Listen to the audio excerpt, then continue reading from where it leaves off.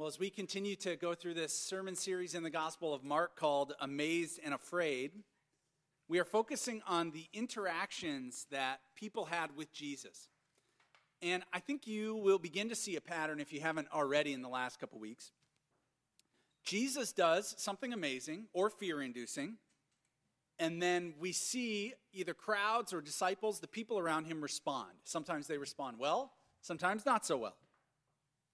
So I really want to think about that today, and I was trying to think of something amazing and a response that I could remember. And this kind of dumb story from my childhood came up, but I think it might help. I remember today in 8th grade, I was shooting hoops in the driveway with my dad, and this guy walked up to us from the street. He was holding a utility bag, and he said, "Hey, I just wonder if I could interrupt you for a second and just ask one question." Now, we didn't know if he had the wrong house, if he was looking for directions, if he was looking for money. But my dad said, "Yeah, sure, go ahead, ask your question." And he said, "So I see that you have oil and grease spots on your driveway. My question is, would you like me to get rid of them for you right now, free of charge?" And my dad said, "Well, yeah, sure, good luck with that, And he took out his bag, he pulled out this orange bottle, and he squirted some liquid on the grease, the oil spot, wiped it up with a rag, and the spot was completely gone. In my memory, my dad freaked out. That was his response. "Wow, that's incredible." I think he called my mom out, and he's like, "Judy, look at this. This is amazing. I've been trying forever and ever to get this spot up, and this happened right away." This guy did it in a matter of seconds. Clearly, this guy was a great salesman, had a good product, and my dad, even though he's a frugal guy, he had to respond. How did he respond? He bought 3 bottles of the stuff, right? There's probably still some in his garage, I'm guessing, because he couldn't deny the efficacy of this product, right? Now, I am not in any way equating a cleaning product for grease stains with Jesus performing the miracles that we've already talked about, but I am saying that when something amazing happens, it demands a response from us. What we see is Jesus performing miracles, teaching boldly, in such a way that people around him were amazed. "Wow, that's incredible." Grabbing a friend, "Hey, come look at this. Come see what's going on." And they respond in that way. They are compelled to do so. We see that from the people in these texts, and as I'll share later, there is an invitation and response from us, too, as we interact with these stories, even today. I love the Gospel of Mark. It's an honor to be preaching from it in this season, preaching through it. I love Mark because Mark is so on the nose, so straightforward, so fast-paced, and because it builds story over story. If you're following along with us, you may have found that. This is really in chapter 4 where we are today, where we really start to get a sense of the growing ministry of Jesus. He's done amazing things, 2 of which we've noted the last 2 Sundays. Jesus healing a man from an unclean spirit that came into the synagogue, and then Jesus healing a paralyzed man whose friends lowered him through the roof into the crowded room where Jesus was teaching. So the crowds around Jesus are growing because more and more people are like, "This is amazing, come check this out." People are recognizing how amazing this man is. And he ends up teaching on the shores of the Sea of Galilee in Mark 3 and Mark 4. And he shares some of his most beloved parables, stories about the kingdom that he shares in his ministry. And people are, you guessed it, amazed, sometimes afraid at all that Jesus is doing and saying in their midst. His teaching becomes popular enough that he has to actually get into a boat on the shore and set out a little ways so that his voice can bounce off of the water to create sort of an amphitheater because the crowds were getting so big on the seashore. And that's where our text picks up today. So would you stand for the reading of God's word this morning? From Mark chapter 4, starting at verse 35. On that day when evening had come, Jesus said to them, "Let us go across to the other side." And leaving the crowd behind, they took him with them in the boat, just as he was. Other boats were with him. A great windstorm arose, and the waves beat into the boat, so that the boat was already being swamped. But he was in the stern, Jesus was, asleep on the cushion. And they woke him, and they said to Jesus, "Teacher, do you not care that we are perishing?" He woke up and rebuked the wind. And he said to the sea, "Peace, be still." Then the wind ceased, and there was dead calm. And he said to them, "Why are you afraid? Have you still no faith?" And they were filled with great awe, and they said to one another, "Who then is this, that even the winds and the sea obey him?" The gospel of the Lord. Praise to you, Lord Jesus Christ. You can be seated. It's a beautiful text that we have today, and I'm going to do something different with it today. I'm going to tell you that your initial interpretation as you've received this text today is probably correct. It's probably right. I don't do that very often. Some of you have been here a while. You know that most Sundays that I'm working through a text, I end up giving sort of linguistic or historical context that actually shifts our understanding. I oftentimes am going, this is what it looks like on the surface, but when we understand this, actually this is what it means, right? And again, what I love about the Gospel of Mark is that it's so straightforward that your initial interpretation as you just received the text is probably pretty close to what Mark intended for that text. We've already seen that in this series. Jesus confronts the man with the unclean spirit. What does that show us? We can read it and we can go, Jesus has authority over the spiritual world. He can do these miracles in that spiritual realm. And then that story of the paralytic being dropped down through the roof where Jesus heals. What does that tell us? That Jesus is able to heal. He has authority over the physical realm, even illness and disease. It's also a clear interpretation from that text that if we have people who are hurting in our lives, friends that are in need of Jesus' healing, what do? We bring them to Jesus, which is what we did last week. Both of these texts prove that when it comes to the Gospel of Mark, your initial takeaway, your initial interpretation is probably pretty close to his intended takeaway. So let me tell you what this text is about before I even preach on it. Okay, spoiler alert. This is what this text is about. Jesus has authority over the natural world, over all creation, which proves that he is the Lord over all creation. There you go. I just told you what this text is all about. But just as Pastor Simon did the last couple of weeks, I want to offer some just tidbits, some thoughts from this text that I don't think will change our reading of the text, but I think it will enhance how we might respond later to this text. So I actually have 8 contextual tidbits to reinforce Mark's intent in telling the story, and hopefully this will lead us to our own sort of form of amazement, maybe even a healthy fear of this Jesus, the one whom the winds and the waves even obey. So 8 observations. You ready for this? Here we go. Okay, first one. These narratives appear to be continuous. Verse 36 says, leaving the crowd behind, they took Jesus with them in the boat, just as he was. I did quite a bit of research on that little clause there, just as he was, this week. It's kind of a strange phrase that we don't have a ton of understanding of, but most scholars think that it means that Jesus didn't even go back to shore after his teaching. That he was in that boat, remember? Just maybe a few yards out from the shore teaching. And while he's there, he finishes the parable and he's like, well, let's keep going. He taught those parables and he said, let's not stop. Let's push off from here. Let's go across to the other side of the lake because God has stuff for us to do over there. Now, I can imagine that perhaps the disciples were not super excited about this. Maybe they wanted a little break. Maybe they wanted some dinner. Maybe they were excited about what was going on with these crowds on the seashore. And they didn't really want to leave that place. But either way, Mark makes the point that these narratives are continuous. They're fast-paced. Jesus is on the move with these disciples. And it's probably good for us to think about, go back and to read those parables, by the way, and go, how do those tie in to this journey on the sea and what's coming next? Second tidbit. There was a mission to be fulfilled on the other side of the lake, and that place was kind of a scary place for a first century Jew. Verse 35 says that they went, quote, to the other side of the lake. What does that mean? It depends on sort of where you set off from. But from Capernaum, we know from the following narrative, which we're going to dive into next week, that the other side of the lake was the southeastern edge of the Sea of Galilee, known as the Gerasa region or the Gerasene region. This region was not like the town of Capernaum where they were coming from. It was a Gentile, pagan region where they were not expecting a warm welcome from the people. We know that it's a pagan land because apparently swine herding was a respectable profession there, which no first century Jew would have done because of their cleanliness laws.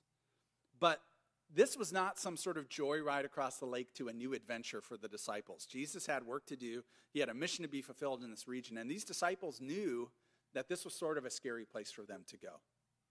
But that's where they went.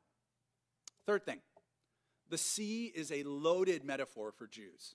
If you just think through the Old Testament, if you know some of those stories, you have to know that this is a loaded metaphor. Apart from some humble fishermen like Peter, the Jews were not a seafaring people at all. They left that to their Phoenician neighbors to the north. And if we study Jewish literature, the sea came to symbolize everything that was evil and bad. It was just this kind of place where all the bad things went.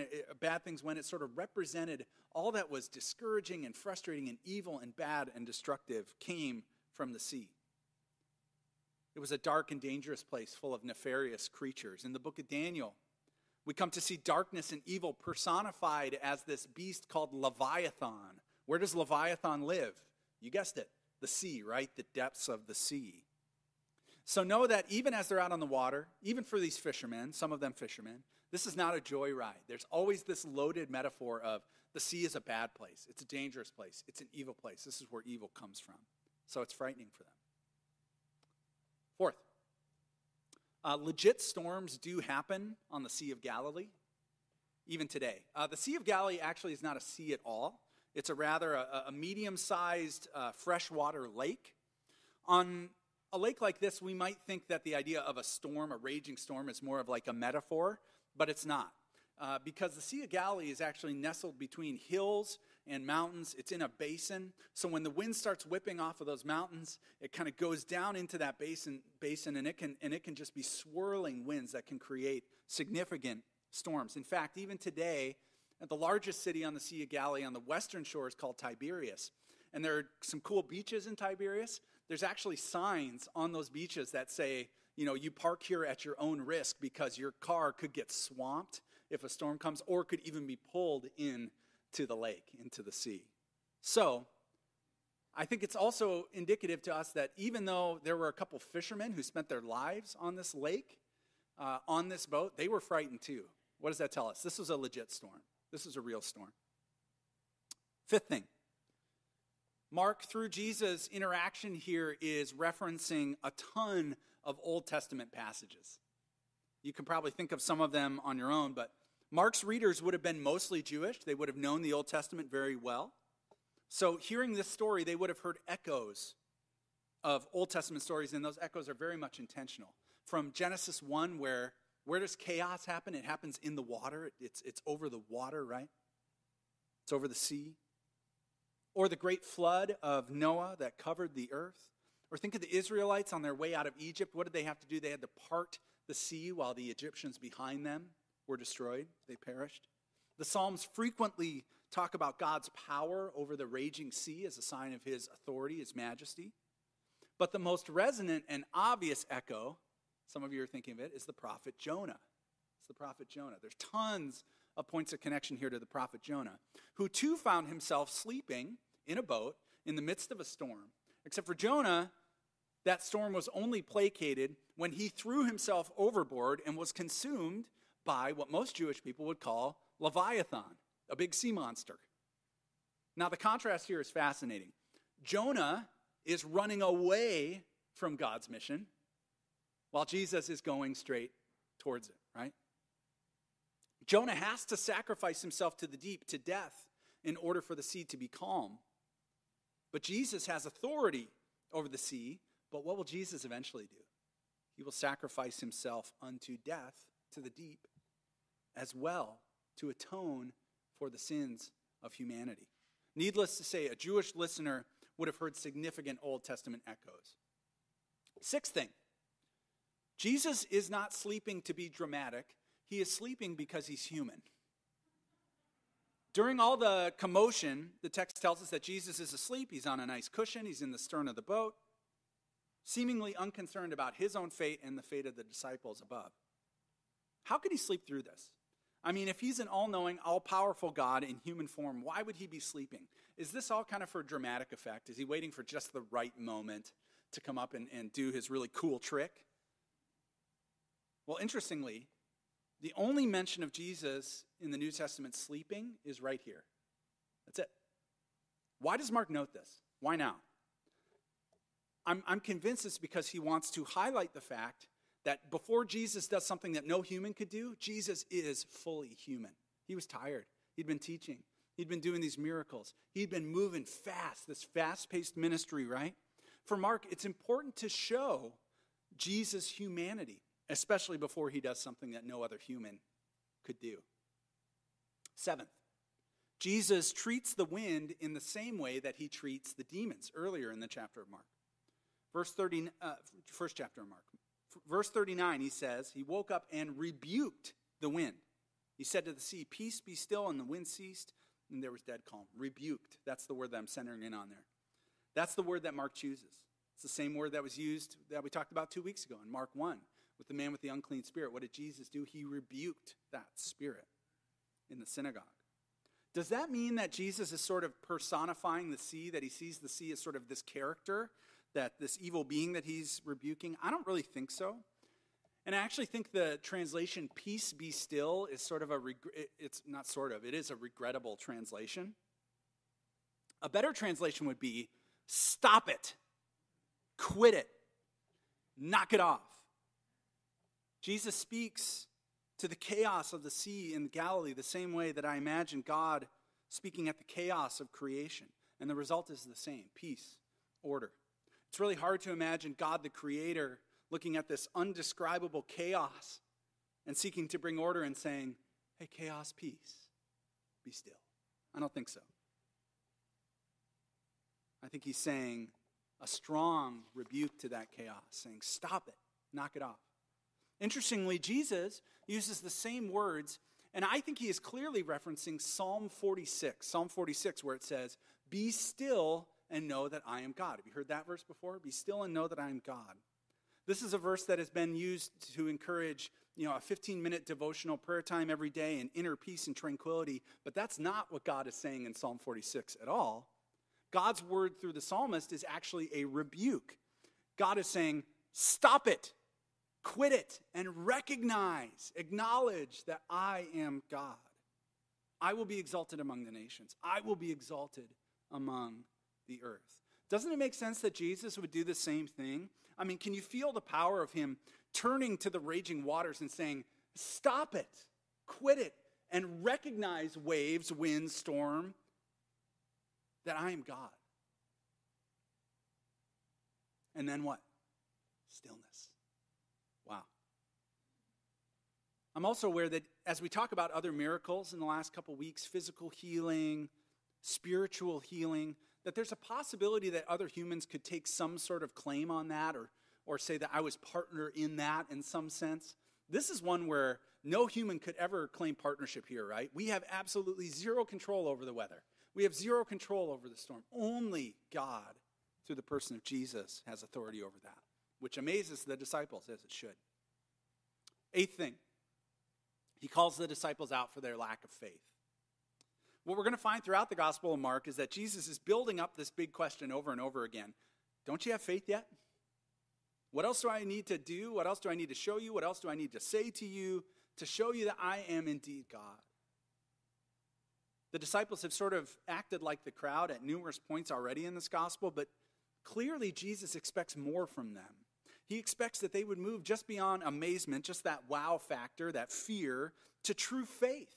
So that when Jesus finally goes to the cross, does his greatest miracle of all, that they would understand it, that they would recognize it. And I see Jesus as a gracious rabbi, teacher here saying, "You don't get it yet? Okay. Let me show you more of who I am. Stay with me. Let me show you more of who I am." So those are 8 observations. Again, the beauty of Mark's gospel is that you don't need these 8 observations to see Jesus in the way that Mark wants to present him. But I hope that maybe some of these observations give you a deeper appreciation for Jesus and the intricacies of this narrative. But there's one more observation that's going to be helpful. It's going to pay dividends in the weeks to come. That's important for us to know, and that's this.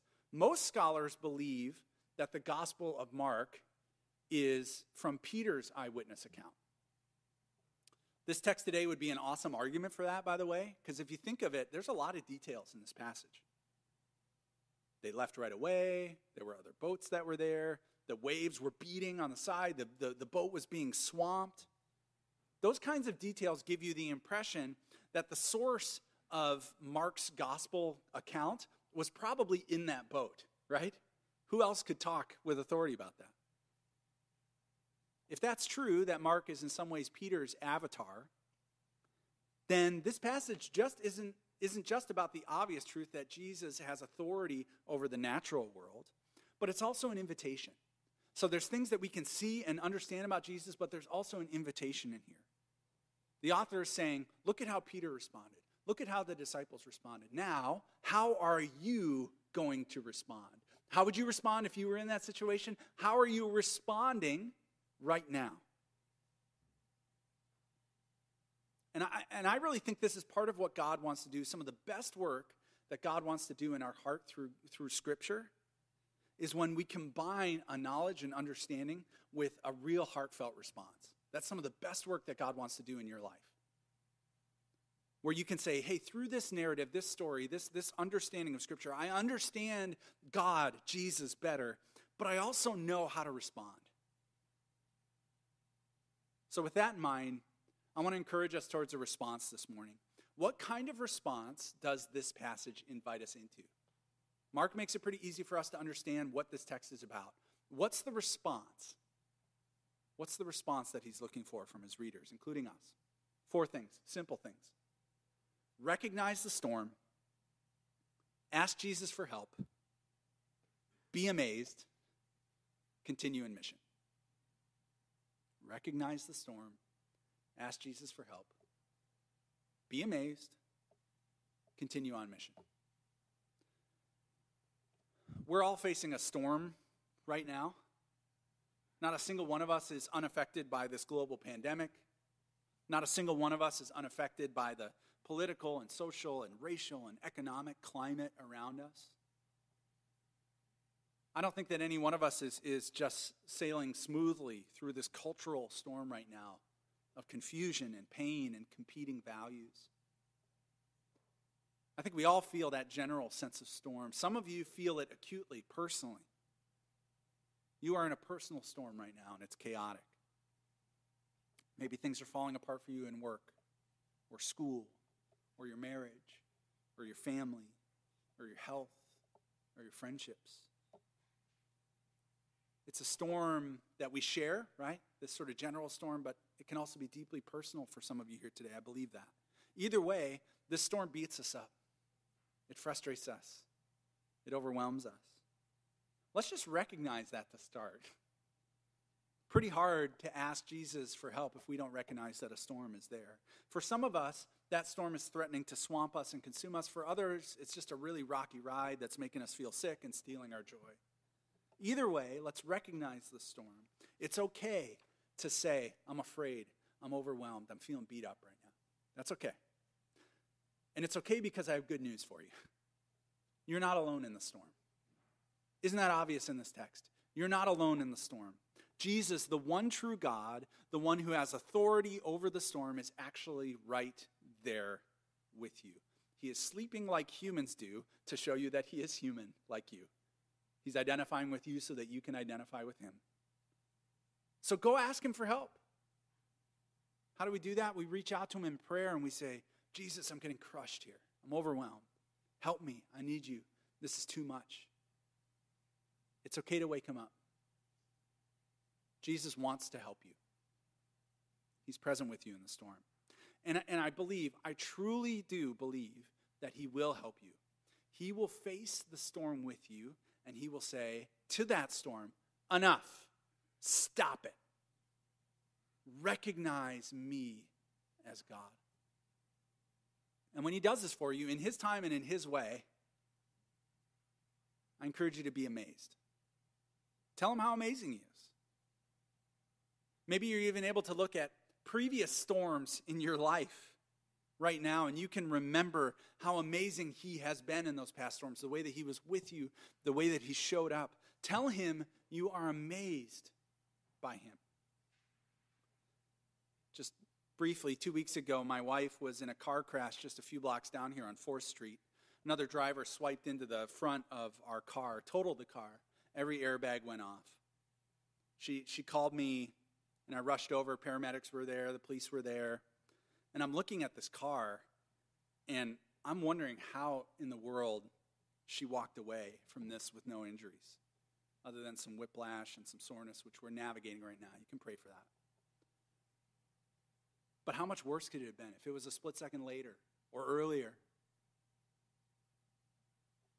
I'm not always proud of how I respond to things in the moment. I don't know if you're that way, if you're like, I just always nail it, right?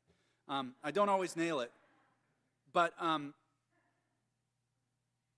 had the wherewithal to sort of huddle together both Katie and the other driver and this young man and his family who had come to check on him.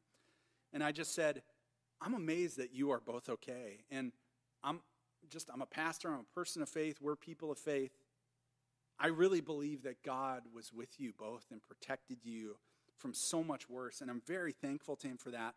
And I encourage you to see God's presence with you in this awful moment and to tell him thanks. Like, I'm thankful, right? That's a pretty good response. That's being amazed at the help of God, the presence of God, his help in the midst of that very scary split second. I responded to him by saying thanks. And I would encourage you to think about doing the same. How's God seeing you through your current storm? How do we say thanks? And don't be surprised that once the storm sort of subsides, that Jesus turns to you and says, so do you get it now? Do you get my character now? Is it time for some real faith? We're going to get to those questions in the weeks to come. But last thing, once the storm begins to subside, you see some light at the end of the tunnel, we don't go back to the harbor that we just came from. Why? Because there's work to do. There's a mission on the other side. We're not the same person doing the same thing. It's a whole other storm over on the other side of the lake. But God's already been with us in this storm, so why wouldn't he be with us over there too? And he's brought us along for the journey because he has more to show us, more to teach us. The mission goes on, and you're invited into it. And how can we say no to that mission after we see Jesus, the Lord, over even the wind and the waves and the storm? So let's keep journeying with Jesus. We will continue to be amazed, and hopefully, like the disciples, we will grow bold in our response and our faith as we journey with the one who has authority, even over the winds and the waves. Would you pray with me? Lord, we thank you that you are Lord over the storms of our lives, the natural world. You are powerful, Lord. So for those here today who are still in the midst of the storm, who feel that acutely and personally today, however big or small that storm is, Lord, I pray that you would give them an overwhelming sense right now, right here, of your presence. Would you teach them what it means to reach out to you to say, Lord, where are you? I'm afraid. Help me, Lord. Might they feel your presence right now? For those who are coming out of a storm, who see light at the end of the tunnel, Lord, would you give them courage in their response to you right now?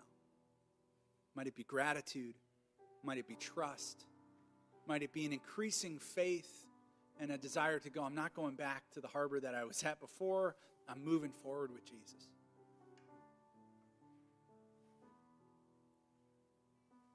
Lord, we're aware of these personal storms. I'm also thankful, Lord, for your faithfulness to our church. As we head to our annual meeting this week, Lord, we're thankful for the ways in which you have guided us through this cultural storm of 2020. Lord, it is a joy to be on mission with you as our guide, who is present with us, who has authority over all things. Lord, I commit this church again to our journey with you. Lord of the wind and the rain and the waves, you have the power to say, stop it, be still, and recognize that I'm God. Lord, I stand before you with these brothers and sisters. I say, I recognize you as the Lord over all things. Thank you, Lord. Thank you, Jesus. Let's stand together.